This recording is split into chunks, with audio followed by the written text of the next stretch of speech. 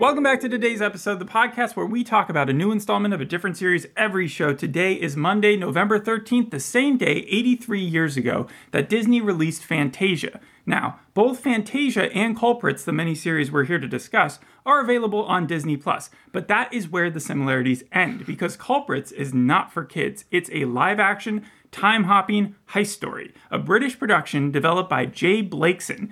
J Blakeson happened to co-write the sequel to one of my favorite horror movies of all time. Do you want to guess which one? Well, I know you like Cabin in the Woods, it's but British. The Descent? The Descent, perfect. He did the sequel to it, so it wasn't nearly as good. He also directed the critically panned but box office smash science fiction feature, The Fifth Wave. Oh, I didn't even remember the Chloe Grace Moretz movie? Yes, you know it better than I do, but I didn't know that it was actually, it made money. Yeah, I think it came out in January of 2013. I think it was a couple years later. I think it was Later? 2015 or something like that. And then most recently, he wrote and directed the Netflix Rosamund Pike thriller, I Care a Lot. Do you remember that one? It had Peter Dinklage in it, and it was a very dark comedy, I think. And I just wanted to acclimate you to the guy before we jump into this project, because it's not unheard of for a creator of a series to also direct, write, and showrun the episodes. Yes. We've seen it with Taylor Sheridan, Mike Flanagan, David Lynch, Lena Dunham did it for the first few episodes of Girls. But what's weird about it here is that the reason that those creators have their hands on it is because it's their baby. They're the ones going on to pitch it. They're the ones who are sticking their necks out on the line to get it made. They're the ones who found, researched, incubated the idea. Right. But that's not the case with J Blakeson. J Blakeson was handed the reins to this project by his friend, the executive producer, Stewart-Jarrett. He has his own production company. He sounds familiar. Yeah, he's done, I think The Night Agent was his big claim to fame. Okay. But he purchased the rights to the book that Culprits is thinly based on. Culprits, the heist was just the beginning. And now, did this show feel like it came from a book? Or that it was adapted from a book? No, I mean, there's a lot that's going on, so I can see kind of where... Actually, one question is, does it focus the book on one main character? No, it does not. But the thing about the book is, here's the abstract to it. It's about a maelstrom of what happens when a hard-bitten crew of professional thieves pull off the score of their lives, coming away with $7 million in swag. That's when the real trouble begins, because in a linked anthology of stories written by more than a handful of writers, we follow each member of the crew of Culprits as they go their separate ways after the heist and watch as the perfect score becomes the perfect nightmare. Now, what J Blakeson and Stewart-Jarrett did was they took that abstract and they extended it themselves. They didn't wait for the book to come out. They didn't really read it too much. They didn't go into high detail. This is not based off that story. Okay. It's based off the premise. And so from there, they took it, and from what I was reading, it said J Blakeson considers Joe the linchpin of the series. He is the main character, and he is played by Nathan Stewart-Jarrett. Now, Who carries the episode. Yes, he seems to be the biggest name. I was surprised to see him show up after so many years after seeing Misfits. I didn't know he was in the Candyman movie. I didn't know he was also in the British version of Utopia. He looks a little different. I did not recognize him at all. You could have given me 1,000 people. I never would have guessed that he was Curtis from Misfits before watching He has really long dreadlocks now, and he bulked up, right? Yes. For the series, because he's technically the muscle. Yes, that's his nickname. If there was one word I could use to describe this show, it would be disjointed, however. Because there's so many things that happens to Joe in the first episode, I don't even know which one the show wants us to focus on the most. Which character or which storyline? For example, the beginning of the episode, Marcello Bari, he has this mansion, he has a ton of cars, and this is when you said that this isn't going to be a kid's show. And you know that from the first scene because there's a hitman who gives him a headshot straight to the face and his brain suddenly splatter on the gravel and part of his car. And that's why I was like, this is supposed to be on Disney Plus? What is going on here? Well, you were on Disney Plus, but yeah. So you would think that would be where the episode is supposed to take place. Maybe we would learn more about Marcello Bari for the rest of the episode. No, that doesn't come into play until the very last scene. You thought the dead guy, you would get a backstory to him? Or something. Why would they start it off that way? That's what I was wondering. But then we switch entirely. We learn very on that Joe Petrus, he is someone that has a kid. kid. He also is married to someone named Jules as well. He's bought this old convenience store and wants to turn it into a bistro. And then we get 10 minutes of him trying to get a liquor license and failing to do so. And I was thinking, all right, well, now we're going to focus on him just trying to kind of re-up this thing. Yeah, so what do you think his deal was? Like, you knew there was going to be some form of connection to the first scene, but you're seeing this guy live out a humdrum life. Yes. Seems like he's doing pretty He's well dropping for off himself. his kids at school. He seems to have a loving husband. And then that's when we get the flashback scene, and we learn that this guy used to be a hitman. And actually, so how does that happen? How can you tell you're in the past, first of all? They say before in text. Oh, okay, so they just straight up tell you. I thought maybe a color scheme or a texture scheme. Yes, it's also kind of more colorful and dark in the past storyline. Yeah, and one of the things they do seem to take from the book is that the big heist has already gone down. And so what you're witnessing throughout the entire series, of the 8 episodes, is just like little trickles of information, kind of like with Kaleidoscope and Netflix's thing where you could watch it out of order. And so this is just Joe's perspective. And but when you see him in the heist and in the picture on the cover, he's wearing this mask. And it's his bottom half of his face. It's not like a full mask. We don't even get to the heist this episode. We don't actually even know that there is a heist that's going to be going on. Right as they explain that there's a plan at the very end of the episode, Diane, who is the person who kind of gets Joe to join Gemma the Arterton, mission. yes. She takes the role of the professor from Money Heist because she's like, and here's the plan, and then it cuts to credits. We don't even know what it is. People have compared her to Helen Mirren from Fast and Furious. Where she's kind of, and then the Nick Fury sort of role, but she's kind of hardcore, yeah? Yeah, because what happens when we first go to the flashback is Joe, he is working for this criminal, and that criminal is brought into a room with other criminals, and they're all criminals. So what sort of criminal are we talking about? He is a security guard for a criminal. Like this guy, who I think his name is Don, that's his first name, he's supposed to be one of the higher-ups. What I'm asking is, does he have a specific quality? Because the classic caper, which we went over in Kaleidoscope as well, it usually has a bunch of TV tropes. Who are the criminals? How Joe being the muscle, and you said Diane is the brilliant person, then who is this other guy? Well, this isn't... this was just to introduce what Joe was. Like, Diane isn't in this flashback scene. This was just to show that Joe kills people, because when they go into this room full of criminals, and this guy is a security guard for this one big criminal, suddenly those criminals want to take out Joe's boss. So they're not... Okay. So Joe just whips out a gun and ends up taking out everyone. You see him stabbing people, you see him killing people, and he's able to get his boss and himself out of there. So he becomes John Wick for a few minutes. Yes, that's a good comparison. And so when I saw Nathan Stewart-Jarrett in Misfits, he was this ultra skinny. He was trying to be an athlete. Yes. Like that was his whole deal. A runner. A runner, exactly. And they are not muscly. They're not people who you would assume. And I heard that he did bulk up for the role, but like, did he sell it? Yes, he kicks ass in this. In fact, it was really a pro for the show, and I didn't think I was going to give it this, that he's gay, because you don't see a lot of that in TV shows where like the badass who's able to take out all these people I is will gay. challenge you, wasn't Laserhawk also that way?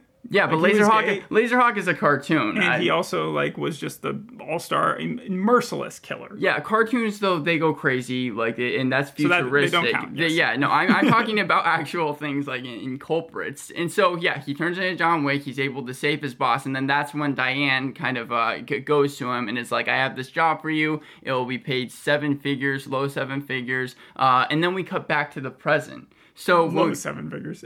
So when we cut back to the present, this is again another storyline that I guess feel like they threw in there because he's involved in a 3-way crash. Joe gets up in the middle of the night. He sneaks out so that Jules doesn't see him. He's wanting to go to the store, and then suddenly there is a car that is just not paying attention as he's at a stop sign, and then another car crashes into that one, and then crashes into his car. So he's involved in a crash. There's someone that's badly hurt that ends up surviving the crash, but she's completely knocked out. And then there's a hit-and-run situation because the third car just decided to take off, and Joe is able to get the license plate number for it. And he even gives his witness, not testimony, but his assessment of the situation at the cop's place. Yeah, they're taking him. Yeah. Right. So that was another scene that they decided, or storyline that they decided to throw in there. And then wait, so that didn't have anything to do with the killer that's after him? No.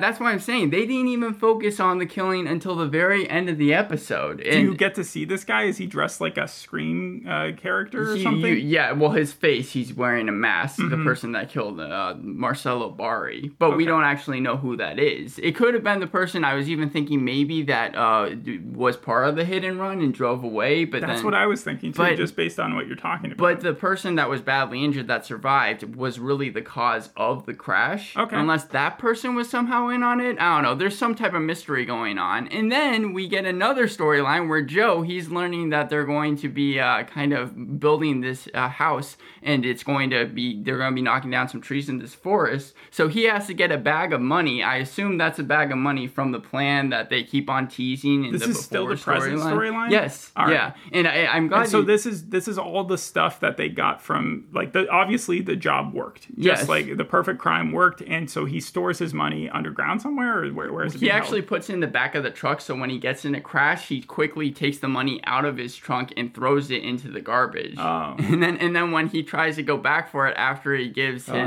his thing to the cops, he sees that the trash pickup has already put it in their car, so he has to jump into the trash and he has to get it. Who hasn't dumpster dive for millions of dollars? That was probably the best scene or sequence because it took 10 minutes. But you see what I mean when I'm saying that, like, there's like 6 different storylines going on, and I don't know which one to focus on. It's certainly busy. It does bring to mind, though, the first one being Shameless, where Carl has that bag of money that he uses to help, I think, purchase their house back. And then also, what was the On My Block show, where the whole first season, one character was like obsessed with that treasure map and then found a ton of money hidden underneath, I think, their football field. And one show I bet that you didn't expect me to compare this to is The Americans, because when we flash back to the storyline, it turns out the cops learned that Diane and Joe had a talk, and the cops bring Joe to this remote location. He's supposed to be a personal trainer. He doesn't even actually go by Joe in the backflash. He goes by David before he ends up having to scrap that identity. Mm-hmm. But they talk to him and they're like, we want you to accept the job and we want you to be our eyes and ears. And he just is denying it the whole time, being like, I didn't speak to Diane. I don't know who that is. And they're even showing him pictures of him at the museum where he spoke to Diane, and he's still just denying it and being like, I'm a personal trainer. So this is all a test. Yes. And then later on, that's when Diane walks out of nowhere, and the people that were supposed to be cops are really part of the mission. Did it fool you, though? I mean, it fooled me, but... Like when they tried to do that in Saw 10, it didn't really fool me. It didn't work. Here, the guy was being pulled up by the taxi, and then these guys come out with masks on, and you're like, yeah, they probably work for the place that are just checking to make sure that he's not going to squeal. And then by the end of the episode, the reason why Joe starts to freak out a little bit is he sees an article where Marcello Bari, the guy at the beginning who got his brains blown out, is dead, and he was a stuntman for a film. Really, though, Marcello Bari was part of the mission. Sure. And that's really where the connection comes into play at the very end of it. So I had it as a pro because I was never really bored watching the show with all of the things that was going on. Mm-hmm. But I also had it as a con because it was really hard to tell. And once again, I don't know what the main plot What do you mean by it was hard to tell? Like what time period you were in, or really hard to tell what the plot was trying to Sometimes there was way too many backflashes and forwards in the episode. It got a little herky-jerky for you? Yes, but also in the first scene, it's like, okay, well, I guess that this guy who killed Marcello Bari is supposed to be hunting down everyone that was in part of this operation. Maybe he was part of the operation. Maybe he's just someone who's tracked them down. Maybe he is the equivalent of, again, to Fast and Furious, the Jason Momoa character. Yes, right. Who was just like on the sidelines seeing what they did when they stole a bunch of money or whatever. But also, what's with this rundown store? And it doesn't even seem like Jules knows what Joe used to do in his background life, as well as the kids, and also the 3 car crash scene that happens. Does it make you interested in checking out because I can tell you this, when they got greenlit to make the series, they were told that it was only going to be 1 season. This is a true miniseries in that they made a beginning, middle, and no cliffhanger. Oh, okay. So that there's is not quite different. So this is a limited series, absolutely. And so there is a complete end. And telling you that, does that make you want to watch it more? Because now you know that they're not going to keep leading you on. Watch it more, sure, but I'm probably not going to watch it anyways. How many episodes is it supposed to be? Because this was an It's like an 8-hour movie. It's an 8-hour movie. This was 57 minutes. But Curtis from The Misfits was a fun watch. He carries the show. He's the best part of it. Like they said, he's supposed to be the linchpin. They spent a ton of time making it. It was 135 days. It was shot during the pandemic. Wow. 4 different countries: Canada, UK, Norway, Spain. Same street in Manchester as Peaky Blinders was filmed, and also Captain America and The Crown. The main complaint I've also heard about it is it's one of those shows that you have to not think too hard about. Yeah. One of those shows that you kind of have to turn your brain off of and enjoy. But there's no through line though. There's no theme between all the different storylines aside from Joe being in the middle of it. And disjointed works as a perfect word for it. You didn't even mention some of the other characters, so I assume we didn't get to them yet. One of them is Kirby Howell-Baptiste. She was in Barry and Digman and The Sandman, but she plays an officer or someone named officer. That might have been the officer that was questioning them. If it wasn't, then I'm not sure. I don't know. I think she might have been part of the crew. That's why I'm saying the officer that was part of the crew that was questioning him. Yes. That might have been her, but I'm not 100% sure. And there's a guy named Devil, a person named Frankie, but you really didn't talk about too many names other than Jules and Joe and Diane. Well, I think that's because Joe and the main guy who died. Joe being the main storyline. I only care about his characters, also including Jules and his kids as well. But all the other characters, even Diane, I guess I don't really care what happens to them. They haven't proven themselves to be a character that you should care for yet. You don't have any idea how much I wanted to grill you on the fact that a bottom face mask does nothing to hide your identity and how stupid it would be to go into any sort of situation, a caper or not, where you're trying to hide yourself and you're just wearing a face mask. Like, that makes no sense, especially when your hair is so, like, notable. Like, no offense to Joe, but, like, you can tell who that guy is. Well, it reminds me of John Wick. It reminds me of freaking Larry Fitzgerald. But the Continental had those same characters that only had face masks and not any type of, like, you could still see their eyes. But they're not really trying to hide themselves. These people are trying not to get caught by the cops. Another thing about it is that, like, what would you compare this show to? I mean... This is what they were influenced by. Takers, Inside Man, the Asphalt Jungle, Oceans franchise. Did you Oceans get any franchise, maybe from the bank heist that I'm assuming is going to happen. Takers, though, wasn't that the 2010 Paul Walker movie? Yeah, I'm mixing what was influencing not only the TV show, but also influenced the book. Oh, so, okay. And the book actually came out, I think, in 2018. It was published then, but they're still, I think they re-released it or something rather recently. There's Money Heist, which you can compare it to television-wise. You can also compare it to Kaleidoscope, or I've heard Lupin as well. Lupin would be an interesting one. I'm going to give the show a 5 out of 10. I do credit Disney with giving us something way darker. Like that was also a part of the fun of watching it all. Yeah. But it's just there's just too much going on, and I think that they have to simplify the stories. I was also wondering when we saw the very end of the episode and everyone being involved with the plan, if maybe Joe was just this one episode and then one of the other characters was going to be a different episode. But it just sounds like Joe is going to be the main character throughout the series. No, I think you're right that it will concentrate on other people, but kind of like with Skins and how Tony was the first episode, but also probably the main character of the first season, because even when they're going through the other people's storylines, they'll go back to Joe and show what he's doing, and you'll connect with him maybe the most. Mm-hmm. Again, the linchpin of the series, that means something. Your rating of a 5 actually falls in line with what the IMDb score is now. Yesterday it was like a 6.4. Today it's a 5.6. I don't know where it's going to settle, but as far as reviews go, there aren't a ton of them out there because I don't think a lot of people know about this show. And I was going to say the IMDb rating being a 5.6, probably not a lot of people have rated it either. It's in the hundreds right now, so definitely not a lot, but the actual critical reviews have been pretty consistent down the line, 3 to 4 out of 5. So they've been okay. Okay, so people like it. Yes, nobody's been like ecstatic. No one said 5 out of 5. Uh-huh. The Guardian did give it a 4 out of 5. Radio Times gave it a 3 out of 5. Mashable liked it, saying that if you're looking for a heist series that follows the formula of time jumps, action sequences, and a compelling cast to boot, Culprits is worth a watch. iNews gave it 3 out of 5 stars. Digital Spy also gave it out of 3 out of 5 stars. You're also noticing the names of the places that I'm talking about, or the newspapers or whatever are not like big ones. Yeah. So it clearly hasn't like hit the mainstream yet. One thing that is also interesting is that because we've now done a series with Nathan Stewart-Jarrett, and we also did one with Antonio Thomas, still up. We also did one with Robert Sheehan, Umbrella Academy. That was 3 years ago, but yeah. Joe Gilgan was in Brassic. Now Ewan Ryan, Ewan Ryan is the next one. That's where I'm going. Yeah. Like he has.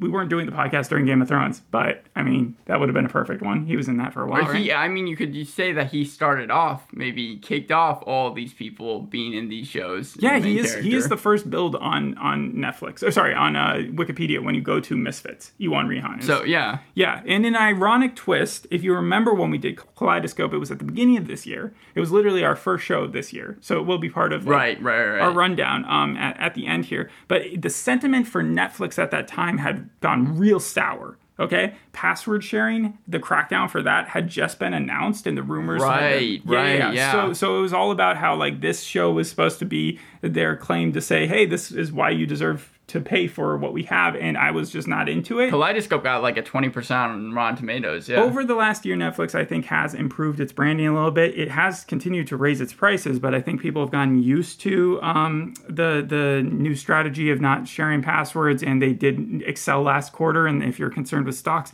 Disney, though, is facing a lot more criticism now because they are also hiking up their subscription prices at a kind of drastic rate. They only came into being a few years ago, Disney Plus. Yes, like 2019. And they've already, the next price hike is going to effectively double what they originally came in at. Oh, wow. Okay. And they also got rid of this thing called, that some people used a lot, Group Watch, which allowed you to watch the program and then someone somewhere else to watch the exact same program at the same time. Hulu had the same thing, yeah. Yes, but they got rid of it. And Hulu is controlled by Disney, so I wouldn't be surprised if Hulu got rid of it as well, yeah. So people have been really upset about that. I don't think this show is going to solve the problem, but it is nice that they made a concise television show that no one has to go in and think we're never going to get a conclusion to it. And also, gory deaths like that you get in this show are even more gory than something like NBC or CBS when you get the procedurals like Law and Order or The Irrational or anything like that. Remember when Deadpool first got, because they're under Fox and then Disney bought Fox or something, and everybody was concerned that, they were going to decrease the bloodshed? Yeah.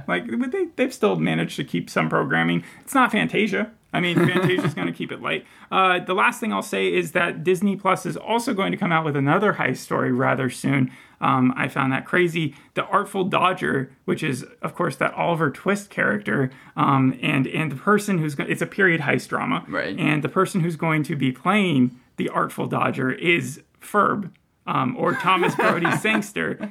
Remember, the Artful Dodger's only supposed to be 15, 16 years old, and Thomas Brody Sangster is going on 50. Wait, what? No, I mean, he's so old, but he always plays the younger character. He was in Nanny McPhee 20 years ago. And he was only a 30-year-old, fresh-faced 30-year-old. As a kid. No, and David Thewlis is going to play Fagin. That's the grouchy guy who controls all the kids. All right. Well, thanks for listening. We'll see you on the next episode. Hope you enjoyed this one. Bye. Bye.